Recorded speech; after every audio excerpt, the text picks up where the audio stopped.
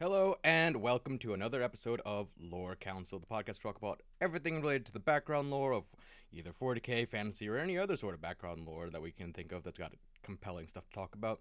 Um, Tonight we've got myself, John, and Eddie. yes. So on the last episode, first episode, we talked about a lot about the Horus Heresy, stuff like that, and we're gonna follow up with that. We're kind of where the Horus Heresy left off. Eddie, what is it you wanted to know about first off right now? Tell me more about the Grey Knights. Let's tell you more about the Grey Knights. So, the Grey Knights came about because the Emperor, even during the Horus Heresy, knew that chaos was always going to be a problem, especially once Horus felt them. He's like, well, even if I win this war, chaos is going to be a problem, so I need warriors that cannot be corrupted by chaos. Space Marines and Primarchs have proven themselves corruptible. I need warriors who can't. So he sent Malcador the Sigillite, his first command, High Region of Terra, to find 12 individuals throughout the galaxy in the midst of the Horus Heresy to gather them around, bring them to the Emperor. Right before Horus lays siege to Terra, Malcador shows up with these 12 people, 4 high lords and governors of the absolute highest order, four extremely important human people, and 8 Space Marines from across all of the legions, even some of the traitor ones, because there are some loyalists amongst them too. In fact, the first of those was a death guard by the name of Nathaniel Gara, who actually brought warning of Horus's treachery to first Rogel Dorn and then to the Emperor himself. So he became the first of the Knight, what they were called the Knights Errant at the time, Malcador's Knights Errant. Emperor tells them his plan. Malcador takes them to the moon of Titan, gets them all set up, and on the moon of Titan, it is a fortress monastery decked out and ready to go. Like, it's got tons of automated stuff, banks of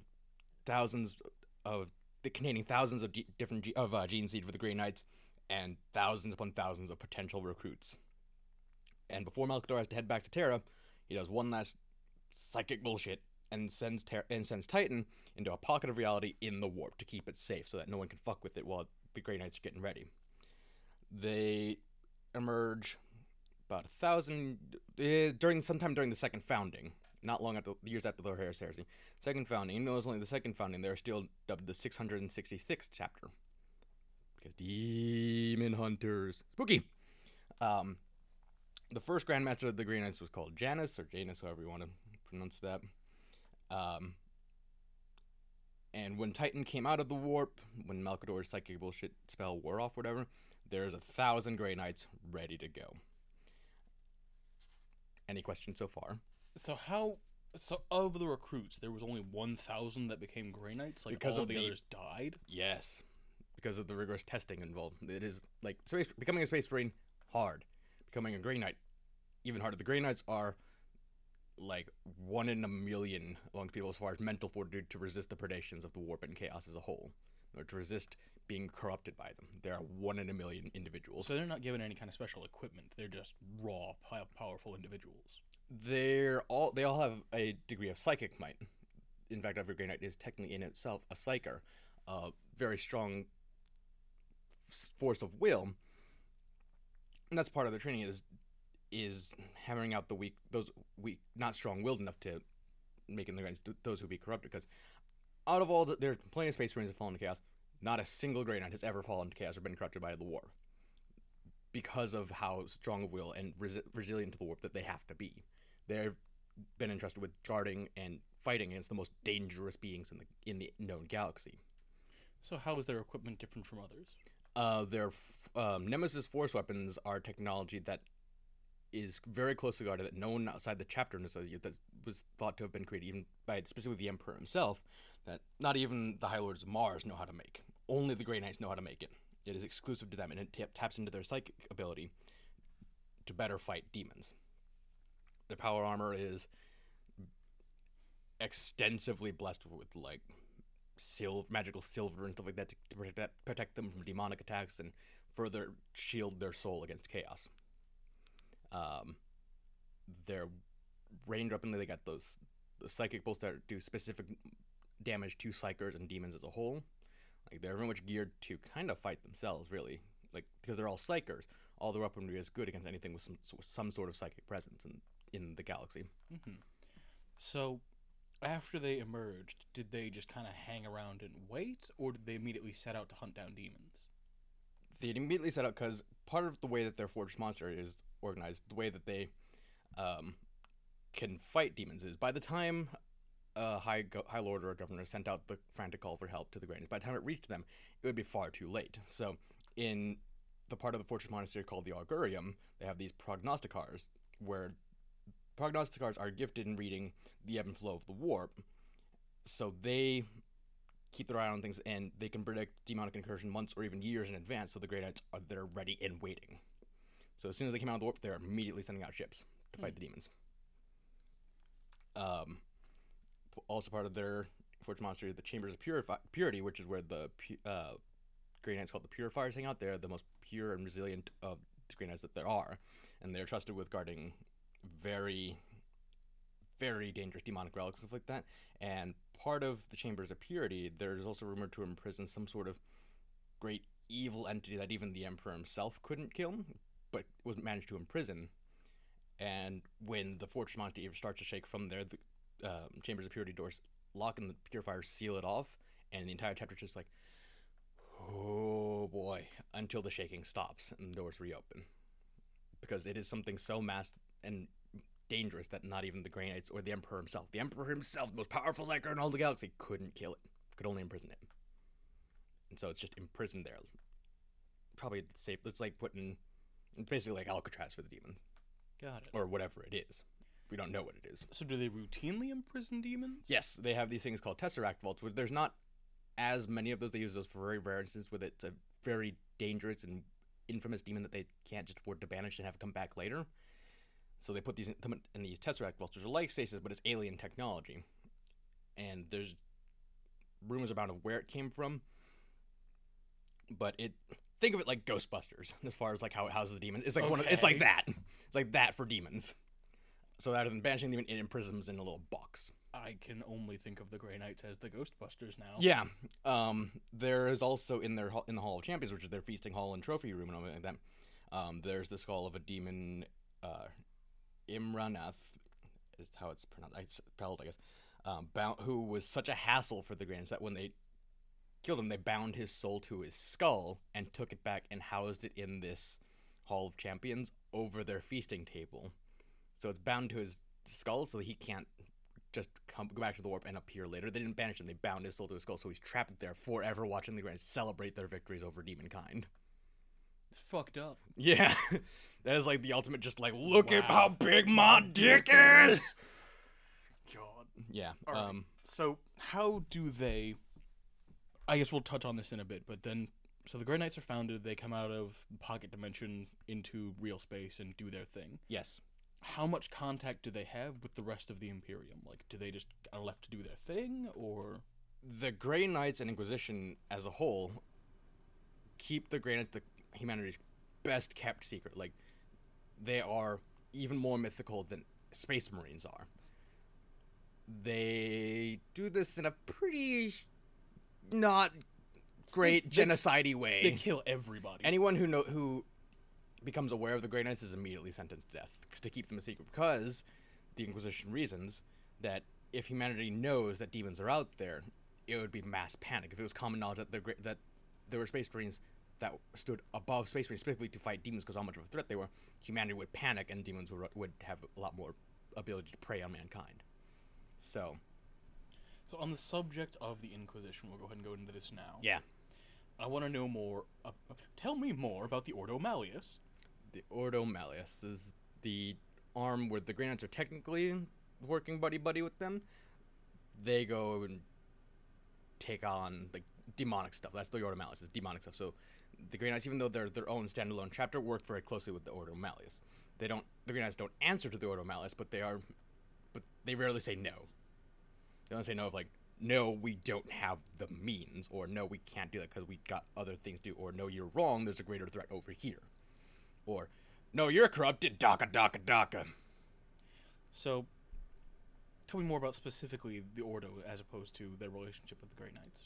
Ordo Malleus, I mean, they go after, they seek out demonic corruption. That's kind of their thing. Like, they're, like, think of the Ordo, well, Yeah, they go after Demonic Corruptor. They're basically the human version of the Demon Hunters. Like, But if the Grey Knights have this Agorium, mhm.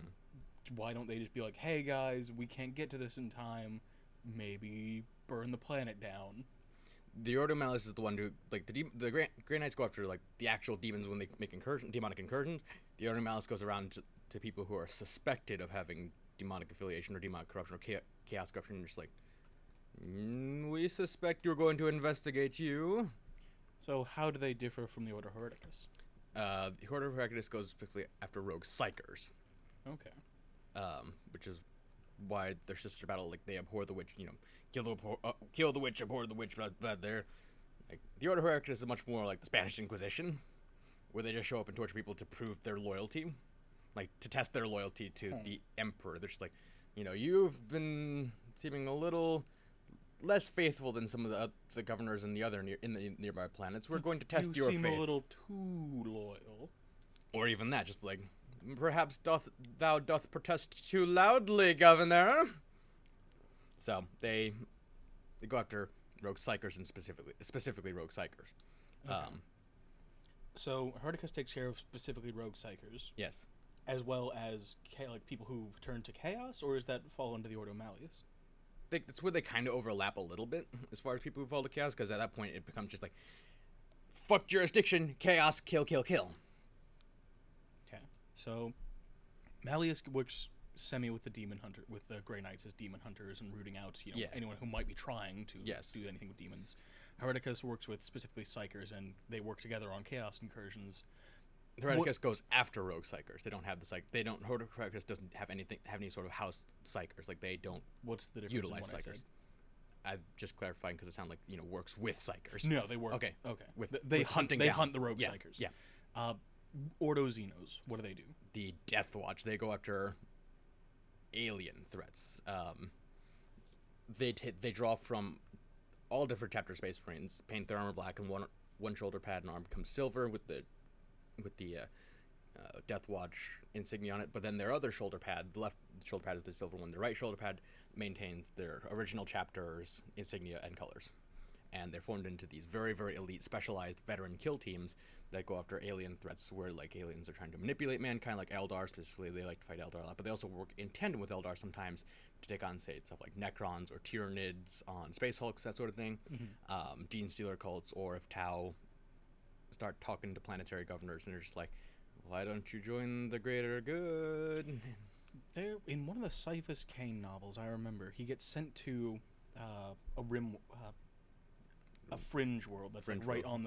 on the border in the Damocles Gulf. That was like, they're technically heretics because they are working with the Tau. They're Tau sympathizers, Right. but they don't just start killing people. Like, is there a reason? Do they do it to maintain the peace sometimes? Technically heretics, but they don't start killing the heretics. Okay. Is that what you're saying? Like, how to say it? The Ordo Xenos, if they're like the other Ordos, would just start executing traitors. Like, they would go to the world, kill anyone who looked like a Tau sympathizer, and then move on. But they don't seem to do that. Yeah, it's more that they go after specifically Xenos that are posing threats to humanity in some way. Like, to prevent Xenos from getting a hold of some sort of, like, arcane artifact. They'll go after the Xenos for that. They'll go after Gene Stealer cults who are starting to worship Xenos. But, sympathizers, just like, Damocles is one of those places where it's such a complicated situation militarily out there because of the clashes with the Tau, like the border clash with Tau. Like, it's in the mixed public opinion out there, it would just be too much out to just go in and just like, you look like a blue person sympathizer, like, no, they would be going after specifically to kill the Xenos. Okay, so to keep the peace, they kind of let them do their thing. Kind of, yeah. Specifically in Damocles. Yeah, kind of. From my understanding, anyway, Damocles is such a complex and weird situation. Come back to that at some point. We will, not on this episode, because I need to read up on it. I just know it's Right. really complex. So we've gone over the Inquisition a little bit. How was the Inquisition founded? Because it wasn't originally. No, it was founded by Malcador. In fact, the inquisitorial eye, the stylized eye, was actually originally the mark of the Sigillite. Really? Yeah. Or at least a version of it was the mark of the Sigillite. But those 12 individuals gathered by Malcador before to found the Grey Knights. The 4 of them that were human, the High Lords, whatever, became the people who founded the Inquisition. They became the original Inquisitors. To root out corruption and heresy and that sort of thing. Before heresy was, to root out chaos corruption. They must have only been able to do that after the Emperor died. Yes. Because he was there is no religion. Right, it was more, there is no religion because he knew that the Chaos Gods would be weakened if people just didn't know they existed. Sure, the Chaos Gods would be fed by the raw emotions that they feed on through humanity, but if people weren't openly worshiping them or aware of them, they would be a lot less powerful. Okay. So he told people that, but he still knew that the threat of chaos was present. So the Inquisition was started to hunt out the corruption of chaos. So it was actually originally started to maintain that rule of no religion. Kinda, yeah. How did it get so warped? Emperor dies, fighting Horus, ascends to the Golden Throne. And I guess because Malcador died, there wasn't anybody to really tell them. Kinda, yeah, kinda, yeah. The irony of the Emperor becoming a god, though, is Lorgar started that, and then when he was told knock it off, goes and finds Chaos, starts worshiping them. But before that happened, when he was spreading the word of the Emperor throughout the Imperium during the Great Crusade, he penned this thing called Lectitio Divinitatis, which was the original worship of the Emperor, which then became the religion of the Imperium. So Lorgar's laughing from beyond the grave. No, he when he realized that when the Emperor told him not, he's like, well, then you must not be a god. And he declared that the Emperor was lying to everyone about there not being gods, and that the Emperor himself was not a god. From the warp, Lorgar's just like, fuck, I made him a god. Okay. Yeah. Interesting. I just like to imagine like Lorgar like peering through the warp to see what the Emperor is doing, whenever, and just see wonder what mankind's up and to. just see him being worshipped, like on the throne, being worshipped as God, and just like, fuck, I did this, fuck, damn it. Tzeentch quietly laughs from his throne. Distant laughter from the Thousand Suns homeworld in the warp, just like, fucking told you, fucking idiot. Anyway, so on the subject of looking out from the warp, tell me more about the Eye of Terror. Let's tell you more about the Eye of Terror. I gotta flip through my notes here. Oh God. All right. Well, what about the Eye of Terror would you like to know specifically? Because that's a very broad topic. So we know how it was made. Yeah. Murder fucked into existence. Super party-hearted. Yeah. So once it came into existence, what happened from there? Cadia has always been a world there, and the native Cadians actually knew about the gods in the warp, the Chaos Gods, and worshipped them to an extent. So when Lorgar comes to Cadia, makes planetfall in contact with the native Cadians, they show him the ways of chaos and basically corrupt him. Mere humans corrupting the challenge, whatever. But then, after the heresy, the traitor forces are chased into the Eye of Terror, because mankind, when all the demons like that, they're just like, what better place to keep them than literal hell? Just chase them into the warp. So they go in there. Now, along the way, because there are some notable events that happen in the Eye of Terror between the Chaos forces in there. On the way there, when they were fleeing Loyalist forces, specifically the Emperor's children would leave in their wake completely depopulated, empty worlds, because they were taking so many slaves to perform their excesses upon and indulge their twisted wannabe things. Dark Eldarism. Yeah, to worship Slaanesh with, basically. So they leave these depopulated things, but then they get into the warp and they can't do that anymore because there's no worlds for them to do that. Okay. So then they start attacking other legions, raiding their slave populations to get more. Part of that was at Battle of Scalathrax, which was between the Emperor's Children and the World Eaters. This is when the World Eaters Legion was actually shattered from a coherent legion to a bunch of different warbands. When the night fell on that planet, it's a demon world, fell on that planet, it was so-called lethal demon space marines and power armor. So they had to stop fighting and seek shelter. We're fighting with the shelter, but then once they did that, nothing. Karn's like, fuck that, and takes Flamethrower and starts burning and torching shelters, friend or foe alike, and just like, keep fucking fighting, Khorne demands it. Mm-hmm. And that's how he became Karn the Betrayer. The slave wars eventually ended when the Emperor's Children Legion kind of found themselves surrounded on all sides by all the other traitor legions, who were just like, fuck you guys, like, you weirdos, we're gonna put you down. And then they got shattered into warbands. They're actually one of the least populated of the old traitor legions because of how badly they were shattered. Interesting.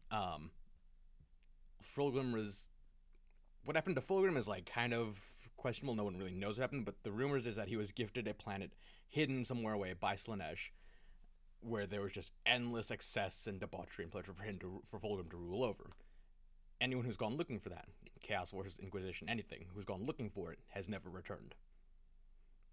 You think that's because they found it? Or... They found it, and Fulgrim's like, ooh, new playthings. But there are some notable worlds in the Eye of Terra. Harmony was the former world of the Emperor's Children, and was eventually destroyed by the Black Legion. This is also where Fabius Bile made a clone of Horus, who then Abaddon, when he became to lead the Black Legion, later killed. Why? Because Abaddon viewed Horus as weak, and the reason that the heresy failed was because Horus was weak at the last second, and so kind of disowned him. There is Malium, which was the temporary homeworld of the Sons of Horus, and once held the fortress called Monument, where the corpse of Horus was entombed until it was attacked by the Emperor's Children during those slave wars, and the corpse was stolen by Fabius for the purposes of cloning. There's Medjugorje, which is the home of the Iron Warriors. It's basically... It's also a demon world. This dead white sky with a black sun. And not all the worlds in the Eye of Terror demon worlds? Yeah, some more than others. It depends on who rules over them. Medjugorje is very mountainous and kind of a dead world, but in all the mountains it's just like tons and tons of fortresses, which all the Iron Warriors warpsmiths have built, as well as Perturabo is there too. It was also a host to what was called the Dispute of Iron, which was a civil war between the Iron Warriors, which was rumored to have been started by Perturabo to weed out the weak, because that's kind of his thing. Yeah. The Plague Planet, which is the home of the Death Guard, and Mortarion kind of shaped it to be like his original homeworld of Barbarous, where the human population was ruled... Did you say Tyrion or Typhus? Mortarion. Mortarion. This isn't Game of Thrones. It's what I heard, man. Sorry. Mortarion, the primary god of the Death Guard, kind of shaped it to be like his original homeworld, Barbarous, where the human population lived in fear of this sorcerer lord who lived high in the mountains. And there's, like, these, like, dead but not dead monsters that roam in through the mists and attack the populations every now and then. Mortarion made it like that, but with him as the tyrant instead. With him as the thing that was feared. Yeah. And then there is Sycaris, which is the home of the Word Bearers. On the note of Mortarion, yeah, did he just sit in that mountain jacking off, letting people be afraid of him, or did he actually do anything? What, on Barbarous? No, on the new Plague Planet. Yeah, that's pretty much what he does. Just sits up on a mountain jerking off. Yeah. He's a Primarch. Such a disappointment. Yeah, he's kind of a disappointing Primarch. Now, the Plague Planet is anytime a ship gets lost in the warp or something like that and the crew dies of sickness or other sort of illness, it inevitably finds its way to the Plague Planet through magical, mysterious means. And then that's how the Death Guard and Plague fleets grow. And then that's where it's kind of on the edge of real space, so it's a perfect location to launch raids into the Imperium. On the subject of the Death Guard and the warp, I want to know more about the Flight of the Eisenstein. Flight of the Eisenstein, huh? Okay. Because that was one of, if not the only, Loyalist ship that escaped. Isstvan 3. Yes. As far as I know, it's the only Loyalist ship that escaped Isstvan 3. Which was when, for those of you listening who's not familiar with Isstvan 3, is when Horus and the other traitor, and some other traitor legions, the Sons of Horus, the Emperor's Children, the World Eaters, and the Death Guard. The premise was to go put down a rebellion that had overthrown the local planet, the local imperial government, but Horus is using it as a cover-up to send, in the first wave of the planetary assault, all those he thought were still loyal to Terra, or at least wouldn't follow him into sedition. They would make planetfall, and then he would virus bomb the hell out of them and just purge his ranks, all the ranks, in one fell swoop. The Eisenstein was a Death Guard ship, where Captain Nathaniel Guerra was on board. He was wounded, and originally he was supposed to be on that first wave, but he was wounded in an earlier engagement in the Isstvan system and thus couldn't make planetfall. He learns of what's going to happen as does Emperor's Children Captain Saul Tarvitz, who then steals the Thunderhawk, and as he's dodging all the fire and pursuit ships, he makes a desperate call to Garrow, saying, "Hey, get them off my back, I've learned something." Tells Garrow what he's learned, which is that Horus is about to become a traitor. Garrow helps him by shooting the things off his back in such a way, because it was so dangerously close, made it look like that Tarvitz's Thunderhawk was destroyed as well. Tarvitz makes Planetfall. Garrow books it out of the system, but his ship becomes very damaged in the process. And they make the jump in the warp, but when they're in the warp, because of how damaged it was, they kind of get invaded by demons. They fight off the demons and then make an emergency drop out of the warp, who knows where. They're stuck there. They can't make warp travel, so they're effectively dead in the water. They power down all their life support systems and realize, okay, here's how we're going to do it. We're going to jettison our warp drives and make them explode to basically like a warp flare. So when anyone traveling nearby in the warp will see this and will hopefully come to investigate and help us. Hopefully they will be friendly. So they do this, and they wait. Out of the warp comes a massive Imperial Fist fleet, including the Phalanx, with Dorn. They board the Eisenstein, semi-hostilely, take Garrow and his close companions to meet Dorn. He's like, "I have something very important to tell only your Primarch. You will take me to him." Sigismund is like, and Garrow's like, "You boarded us hostilely. We're a Space Marine vessel. Why did you use hostile boarding tactics? You didn't kill him, but why did you use those sort of tactics? Like when you read life support systems here. Well, it might have been a trap. How? Take me to the Primarch." Fine. Goes to Dorn. And along with Garrow on the Eisenstein, who people who made the Eisenstein was a son of Horus that was called the Half-Herd, as well as some remembrancers who had taken pictures of treachery that Horus had done, that had somehow survived the purge of the remembrancers. What are remembrancers?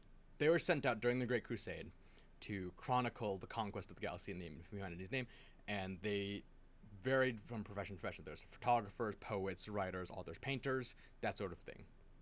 Like, basically they're to document the conquest of the galaxy and celebrate it. Okay. I was thinking more like robots with cameras for eyes. No, humans. Among them was someone who was one of them who'd taken pictures of the massacre of the Remembrancers in Horus's fleet, and then when Garrow tells Dorn, like, "Hey, so you know your brother Horus? He's kind of gone traitor and killed thousands, both civilian and loyal Space Marines." Dorn clocks him across the face, and like, "How dare you?" Like, punches him across the board of the across the deck of the ship. Like, "How dare you? Like, how dare you speak in such a way of your betters?"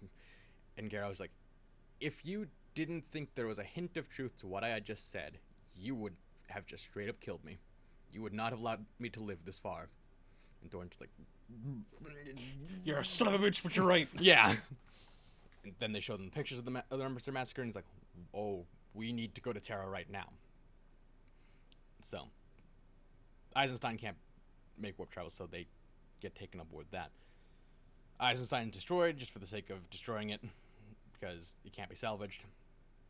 Go to Terra, tell the Emperor and Malcador, and a retribution fleet is formed that included elements that include the entire legions of the Word Bearers, Night Lords, Iron Warriors, Raven Guard, Iron Hands, and Salamanders, as well as originally elements of the Imperial Fist, but not the entire Imperial Fist Legion. Half the chapters you just named are traitors. You see where I'm going with this. Okay. There was also a contingent of Imperial Fist that was supposed to quit that got lost in the warp due to warp travel. Did they ever get recovered, or? We'll get to that in a second. Okay. They weren't lost, but we'll get to that in a second. Now, the retribution fleet of 6 whole legions that went to the Isstvan system, Horus and his forces made fortifications on Isstvan 5 rather than 3. Make planetfall there.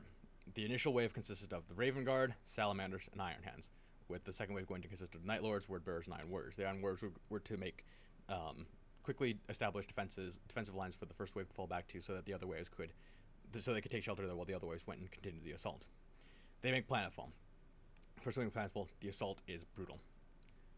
But then the second wave makes planetfall, and as they're going back, they're retreating for their tactical, tagging in with fresh troops. as they go back to what they think are friendly lines, they are met with bolter fire. It is an absolute massacre. The legions are gutted. Would you say it's a drop site? It was a drop site massacre. This is where Ferrus Manus, Primarch of the Iron Hands, was killed by Fulgrim in a duel. Vulcan gets captured by Kurz, even though his sons think he gets killed because he him get immolated by something, but he's a perpetual, so he can't die. However, Corax manages to escape with a decent number of legionaries, and then proceeds to be on the run across the Isstvan V surface for 98 days, constantly attacking and harrying the traitor forces, until they are eventually cornered by a force of world leaders, including Angron. Back on the homeworld of the Raven Guard, a human is having strange dreams that involve ravens and fire, and he's like, I think Corax is trouble, and goes to the one legionary captain that was left behind. He's like, we need to go to the Isstvan system. And he's like, no, we don't. They've got it handled. If 6 whole legions can't bring forces down, what makes you think your regiment of human soldiers would do anything? You would be nothing but a nuisance. You would get in the way. He's like, I think Lord Corax is troubled. Please, if not, I will resign from my command of my regiment. You have my word. And he's like, okay, fine. So they go and investigate, and indeed, this guy is right. And they wouldn't even been able to rescue Corax at all, because there's a World Eater's ship in their way that was moving in for attack position.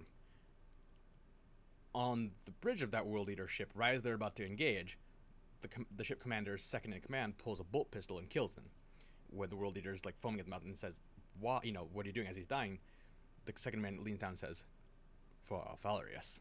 The Alpha Legion has infiltrated all of the legions and made sure that the Raven Guard and Corax are able to escape it." They do at the very last second. Corax is the last one off the planet. They leave, and Corax immediately goes back to Terra because he wants to talk. He seeks counsel with the Emperor. He's like, give me a way to keep fighting this war. Give me a way to replenish my legion and keep fighting the traitors. Alpharius knows this. There are people who have infiltrated. There are Alpha Legionnaires who have infiltrated the Raven Guard specifically to steal this information. Now, what happened to the Imperial Fist contingent that was going with as well? They got cut off due to warp storms. Drop off in the Fall system, Phall, Fall system, and find themselves later, after the Drop Site Massacre, some point after the Drop Site Massacre, engaged by a massive fleet of Iron Warriors, including Perturabo. The commander of that, Alexis Pollux, leads a desperate assault with Terminators to try to attack Perturabo on the bridge of his command ship. They all die, but it was a rearguard action, so most of the Imperial Fist could make it back to Terra. That's what happened to that Imperial Fist force. A lot of Imperial Fist Terminators die. Yeah. That seems to be like their goal. It's their shtick. All right, who's in Terminator armor? Me. All right, all you 3 of you go die. Yeah. Okay. So we've gone over the Drop Site Massacre, what happened with the Raven Guard. Did any other Loyalist forces make it off the planet? In the initial recoil from the shock of the massacre, there were some who made for orbit to return to their ships, but there wasn't any sort of organization to it. There were some Raven Guard salamanders type, like any sort of void-worthy craft that could get off planet. People, it's like, doesn't matter what legion from, just get in the ship, let's go, we gotta get out of here. And they became the Shattered Legion, so they just booked it out of the system as quickly as they could. So elements of those legions survived, completely taken out of the war though, as far as fighting effectivity. Yeah, the combat effectiveness, just due to their heavily diminished numbers. Like when Corax made it off of Isstvan V, he came there with like 80,000 warriors. He leaves with less than 3,000. Just tens and tens, over 100,000 legionnaires dead in a single battle. On the note of traitor legions, yes, how many of them escaped the heresy? Escaped the heresy? Survived. They all technically survived the heresy in one form or another, but not necessarily at legion strength. They're all hounded into the Eye of Terror.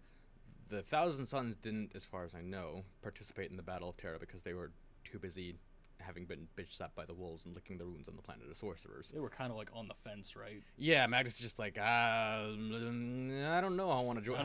I don't really worship chaos, but the Emperor doesn't really like me. Yeah, like, don't really worship Chaos. The Emperor doesn't really like me, but I also really don't like Horus all that much, and I think what you're doing is insane, so I'm going to sit this one out and see how it plays. I'm going to get some popcorn. Yeah, pretty much. Because he had no physical body, because Russ broke that over his back, over his knee, just crack. So he broke the bat. Yeah. So we've gone on some older stuff, some pre-heresy stuff, and a touch of what happened afterwards. Let's flash forward a couple thousand years. I want to know about the first Armageddon War. Ooh, that's a fun one.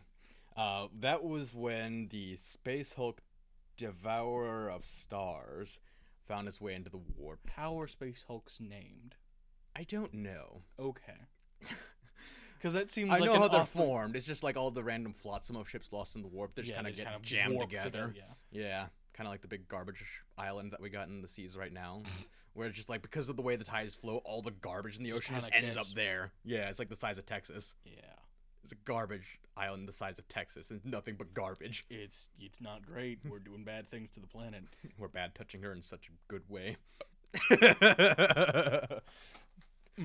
You got this look like, I'm not angry, just disappointed. Yep, just a little disappointed.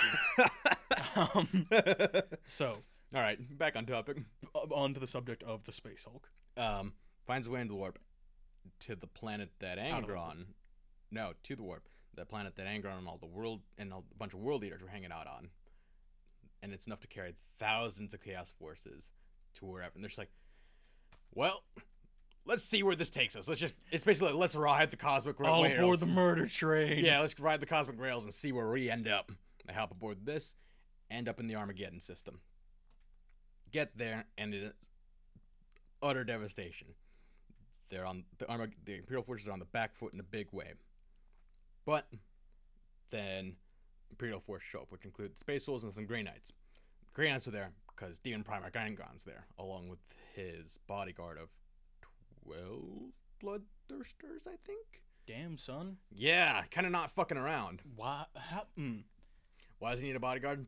No, not why. How does he organize a bodyguard? He's insane. He's not necessarily insane, so much he's just angry a lot. And he wanted the best of the best fighters that the Blood God had to offer. He's like, my legionaries can't compete with this. Give me some Bloodthirsters.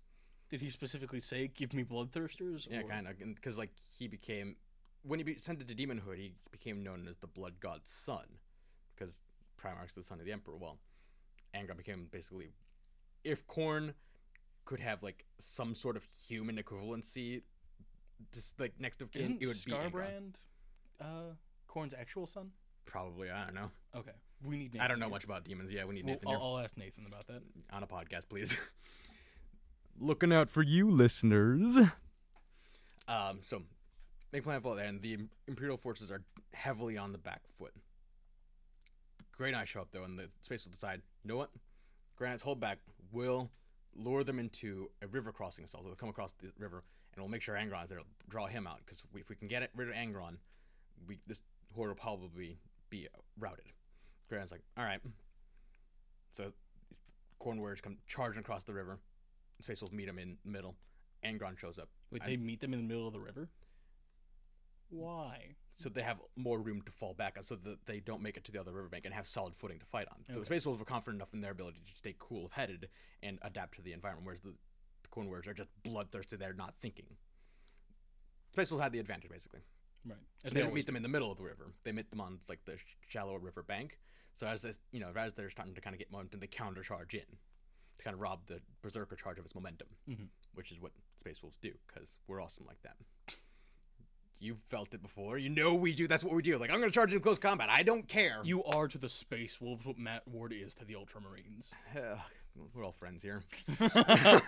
All right, maybe that was a little far. Yeah, what the fuck did I ever do to you? Dick. I'm not gonna tell you anything now. Well, thanks for listening, everybody. Yeah. All right, so they meet them there. Angron shows up along with his bodyguards, and a bunch of Grey Knights teleport in. Grey Knight Paladins specifically teleport in. A bunch of them are killed in Angron's initial sweep of his Black Blade, which is then stopped by, I forget that Grey Knight's name. That one dick. Yeah, he was kind of important, but I didn't think he was important to write down. What? What? The crux of the narrative? Listen, this is when I'm starting to take the notes, and my notes got a lot more in depth as we went along. Anyway. Yeah, this is the first time taking notes for this podcast, or a podcast at all. Extensive notes. Extensive notes. I've taken some half-assed notes before. Like, I should talk about these things at some point. These are things I want to talk about. No, this is the first time I'm taking down, like, here are answers to questions. Anyway. Blocks Angron's Black Blade and breaks it. And then they managed to banish Angron for, like, 101 years. I don't really know the way that number looks. I guess, yeah. I don't really know what happened to Angron after that. Like, he didn't really reappear. I guess he just got bored, but he was kind of butt mad. Yeah, sure enough, the Space Wolves were right. As soon as Angron was banished, the Chaos Forces were in utter rout and destroyed. Problem, though. The Grey Knights knew that the civilian population, as well as the Imperial Guard human elements, were now aware of both demons, chaos, and, more importantly, the Grey Knights themselves. And the Space Marines. Space Marines are okay with them knowing. Space Marines, because Space Marines aren't necessarily, they're considered mythical sometimes, but they're okay with the populace being aware of them. It's an inspirational sort of thing. Mm-hmm. It's when you get into Grey Knight territory, it's just like, that's scary that we need those. We need those. Why? Well, here's a thing, and then it kind of escalates from there. It just goes off the rails. Yeah.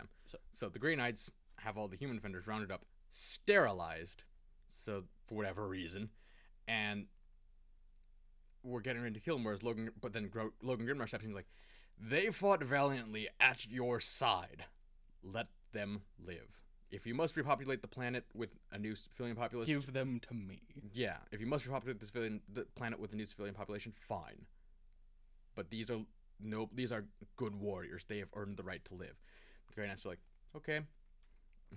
And the Inquisition's just like, and fire. Really? Yep. They started killing off the Imperial Guard population as it's starting to kind of make its way out of system. The Space Wolves are like, Logan Grimnar's like, all right, here's what we're gonna do. We're gonna shield their vessels with ours. We're not gonna return fire because we're better than them. So began the months of shame, where that was their goal. Their goal was to get as many of the Imperial forces that fought on the First War of Armageddon and make sure that they were able to live. Make sure that the Grey Knights and the Inquisition would not be able to contain them. It worked. But there came a point where an Inquisitor and the Grey Knight Grandmaster asked Grimnar to come and talk with them about some sort of truce being arranged. Grimnar was like, okay, jumps in system, immediately comes under fire, teleports onto the bridge and says, what are you doing? And there's like, this has gone on long enough, surrender yourself to me now. And Grimnar and his Terminator is just like, nope, and start trying to teleport out. The Grey Knights block this with their psychic might, and Grimnar's just like, okay, fuck this. And that's the first time they actually return fire. They kill the Grey Knights shooting at them, or that are blocking their teleportation, teleport back, book it out of system. Grey Knights and the Inquisition decide, all right, let's go to Fenris. They get to Fenris, and there's one heavily damaged cruiser in orbit. Bjorn the Fell-Handed had been woken up because it gotten that bad. I'm sure he was very grumpy when it happened. He was like, hey, Bjorn, we need your advice on something. As always, I said the chapter, we got in a fight with the Inquisition. You what? You did what now? You did what? How long have I been out? Where am I? What year is it? But stuff costs more than it used to. Yeah, so that happens, and Bjorn's been woken up, and the Inquisition block it. Goes to the planet and starts asking it for a surrender. As soon as they ask for a surrender, the rest of the Space Wolves fleet suddenly appear out of the warp, drops into real space, and just like, surprise, motherfucker! Massive space battle ensues. Grimnar and his Terminator teleport onto the bridge where the Inquisitor and the Grey Knight Grandmaster are. Grimnar kills the Inquisitor, and was going for the Grey Knight's Grandmaster when Bjorn teleports to the bridge and says, enough! Bjorn is a Terminator, correct? He's a Dreadnought. Yeah, Venerable Dreadnought. Teleports and just, enough! And they're both just like, okay. Yeah, you raise a good point. Maybe we shouldn't kill each other. Yeah. But, after that, the Grey Knights and the Inquisition have been not too fond of the Space Wolves. Give them a wide berth, but keep a close eye on them. Yeah, now we're at Wars of Fenris, where it's under siege. But another time. I hate that I'm the one who has to work this podcast equipment, because then I have to talk about that and bugs the shit out of me. It's my Vietnam, all right? Whoa. But they fucked up that canon so bad. Yeah, a little bit. So fucking bad. Not even a little, but they fucked that up. Fucked it to death. They hate fucked it. And not like, oh, a catharsis. No, this was just spite. You know what? My rationalization for that fucking canon. Let's go ahead and diffuse this situation. So they're tired of Space Wolves being as awesome as they normally are, and they're just like, you know what? We're gonna put them on the back foot. Fuck those furries. Yeah. Yeah. Okay, I'm good.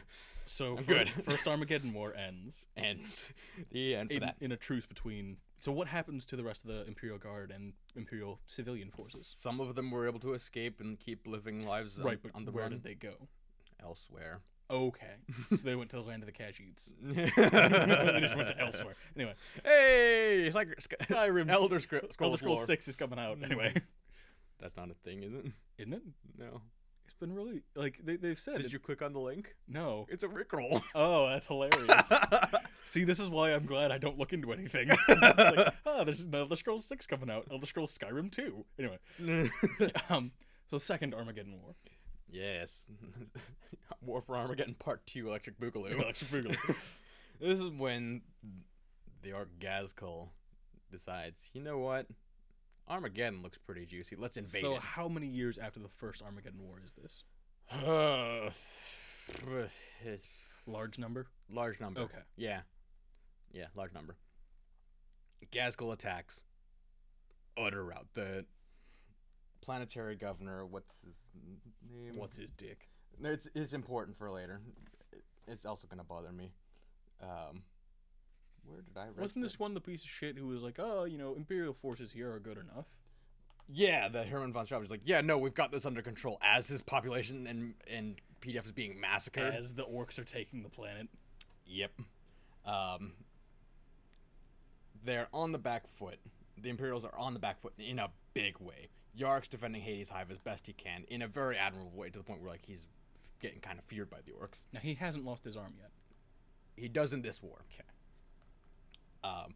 But then at Hive Acheron, right as the orcs are charging and are set to just stomp through, the Blood Angels arrive. Dante assumes command of all Imperial forces. The Salamian commanders and Ultramarines also arrive.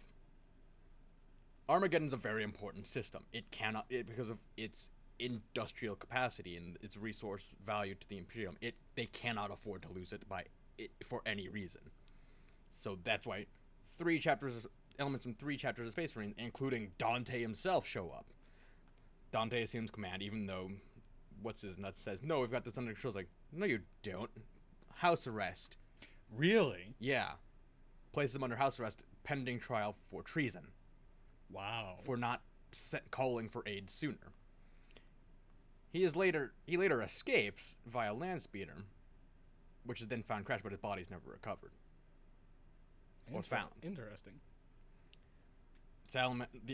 Once the Space Marines arrive, the orcs are driven off. End of Armageddon War Part 2. The third war happens 57 years to the day of the second war. Ghazghkull comes back because he now knows how the Imperium's going to react to a major invasion.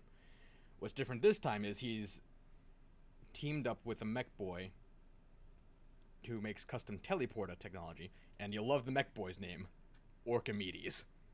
I love the mech boy's name. The mech boy Orchimedes. Oh my god. Fucking Orchimedes. That's brilliant. Yeah. Isn't it, though? I got a new hero. the mech boy Orchimedes. Important is the custom teleporter technology, because there's these giant orc rocks that are slamming down in front, which bring orcs, sure. That's got custom teleporter technology on it that brings in the machinery, too. Okay. So the rocks crash down and act as beacons for the big stuff. Yeah. Now, for an idea of scale, raw scale of how big the Third War for Armageddon, which is still going on in the canon currently. Really? Still going on. Here's how important Armageddon is to the Imperium. Hundreds of companies, regiments, divisions, battalions, brigades of Imperial Guard. Throw men at the problem. Collegia Titanica. Equivalent to 10 companies of sisters of battle. To name some specifics, 3 Crusades of Black Templars, 3 Wolf Companies, 6 Salamander Companies, grand total of 150 companies from various Astartes chapters. Over 20 Space Marine chapters send elements for a grand total of over 150 companies. No wonder the rest of the galaxy's fucked. It's an important system. The Orcs keep sending more too. More arrive every day. Keep finding. Annoyingly, though, at one point, Ghazghkull just kind of got bored by the stalemate and left. Really? Yeah. So the leader of the Wa is gone. He's just like, this is boring. Pissed off and gone bored now. I sympathize. So the leader of the Wa is gone, and it's still going on? Yeah. Some notes about the war that happened at High of Acheron, where the Space Marines made Planetfall in the Second War, fell to treachery from within by Hermann von Straub, former planetary governor who was working with Ghazghkull, and then ruled as tyrant. Working with. Orcs can actually be reasoned with. Interesting. A human able to reason with an orc. Yep. He's like, remember how you couldn't take High of Acheron before, Ghazghkull? Yeah. I'll take it for you this time. Just like me be tyrant over. Like, I like you, Umi. Deal. Von Straub was then killed by the last Chancers. Yes. Yeah. Yes. Yeah. Oh, I hope there's a book about that. I'm sure there is. Oh, that's got to be glorious. I'm sure there is. Because last Chancers, there's some heroes. Then there's the Katana Bay Battle of Gate 9. The war boss, Judrog Irontooth. God, that's an orky name. A little bit. But it's no Orcomedes. No, it's not Orcomedes. Sends every single Death Dread and Killakan at the Astartes defenders line that had been weakened by commando raids. They were then met by 17 Venerables armed with las cannons, autocannons, and missile launchers. It's the largest Dreadnought battle of the war. The Dreadnoughts have superior firepower and the Orcs have kind of meh armor, so they're eventually forcing the Orc elements to kind of bottleneck, and they're then counterattacked by normal Dreadnoughts. However, it did cost them 7 Venerable Dreadnoughts. God. Yeah, it's kind of a big deal. It's kind of like 7 guys who survived the heresy, I'm pretty sure. Kinda, yeah. Because Venerables, the way you become Venerable is you just been a Dreadnought for a long time, right? Kinda, yeah. Those Dreadnoughts have been around for a long, long time. And they lost them. Not great. Now, on the subject of Orc Killakans, I don't expect you to know the answer to this, but... So, a Dreadnought is a Space Marine who's been interred into a machine. What's the hell is the name of the thing? Hellbrute. That's the ones. Hellbrutes are souls that have been imprisoned into these things. Yeah. How do the Orcs do it? Want to know what's inside a Killakan? Yes. A Garrote. Run that by me again? A Garrote is inside a Killakan. It's hardwired into the Killakan. Interesting. The Death Dread is the Orcs. The Killakans are Grots. Okay. So for those of you listening, taking a little bit of attention, who play Warhammer 40,000 game Space Marine, if you've done the Chaos Exterminatus work, spoiler warning, the bonus wave is Killakans, and they're wrecking your shit. You're getting your shit wrecked by Grots. That's amazing. Yeah. Alright, so then explain to me the Death Dreads. Do they just kind of like build them around the Orc? Is there a way in and out? The Orcs see the Death Dreads, and they don't really understand how they work, but they know they want one because of all the DACA on them. Like, that looks awesome, it's covered armory, I want one. The mech boys are just like, okay, I'll give you a Death Dread. Cut to black and they're in a Death Dread. Yeah, and they're stuck in there forever. Wow. Yeah. Alright. Yep. So that's height and weight of the Third Armageddon War. Yep. There's also, of note, the Battle of Pisinia 4, specifically Koth Ridge, which is where the Dark Angels destroy some teleported technology in conjunction with the Scout Company and the Deathwing. Belial, who's then the leader of the Third Company, who is not yet descended to Grandmaster of Deathwing, then holds his forces, holds the line at Koth Ridge until the rest of the chapter arrive to push the Orcs back. The war is still ongoing, despite Ghazghkull getting bored and fucking off. Yark went after them, though, with a strike force of Black Templars. Has he appeared elsewhere in the universe? Probably. But... Wait, so a Commissar is leading Black Templars? A strike force them, because the Black Templars realize that Ghazghkull needs to die, too. Like, they realize how important Ghazghkull is to... Like, Ghazghkull definitely needs to go. Third War from Armageddon is also where Hell's Reach happened. The Hive Hell's Reach incident happened with Black Templar Chaplain Grimaldus, where it was under siege heavily, and the temple in Hell's Reach was under siege heavily, and they held him up for a couple of days until they finally broke it. And the fighting was so fierce that it caused the temple to just straight up collapse. Everyone was presumed lost.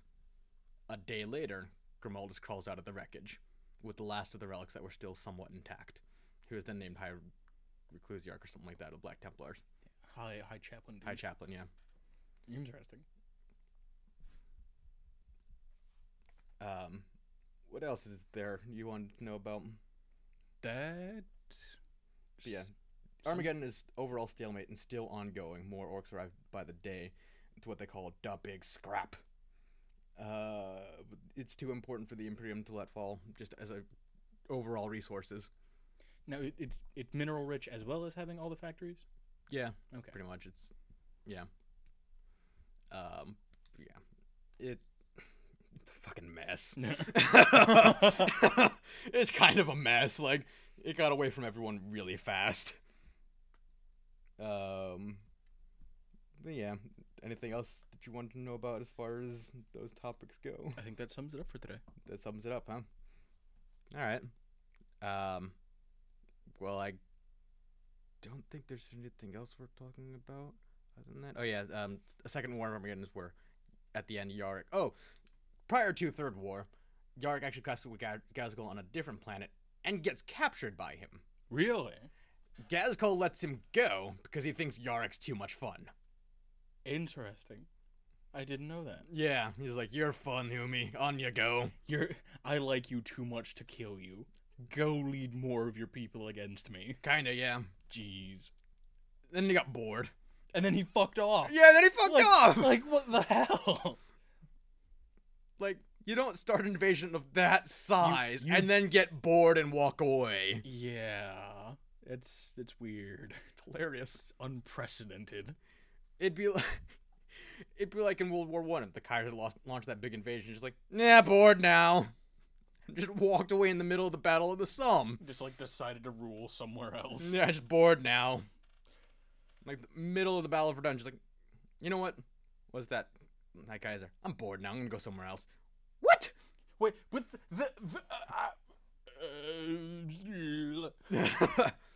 or like keep going, guys. The Kaiser's supporting us. Or like if in the middle of the D-Day invasion, Eisenhower's just like, you know what? What's that? I just got bored. Pull him back. No, just like because he didn't pull the Orc force back. He just left him there. He just straight up left them there. So, is there any like theory about what he's doing? About Ghazghkull? Yeah.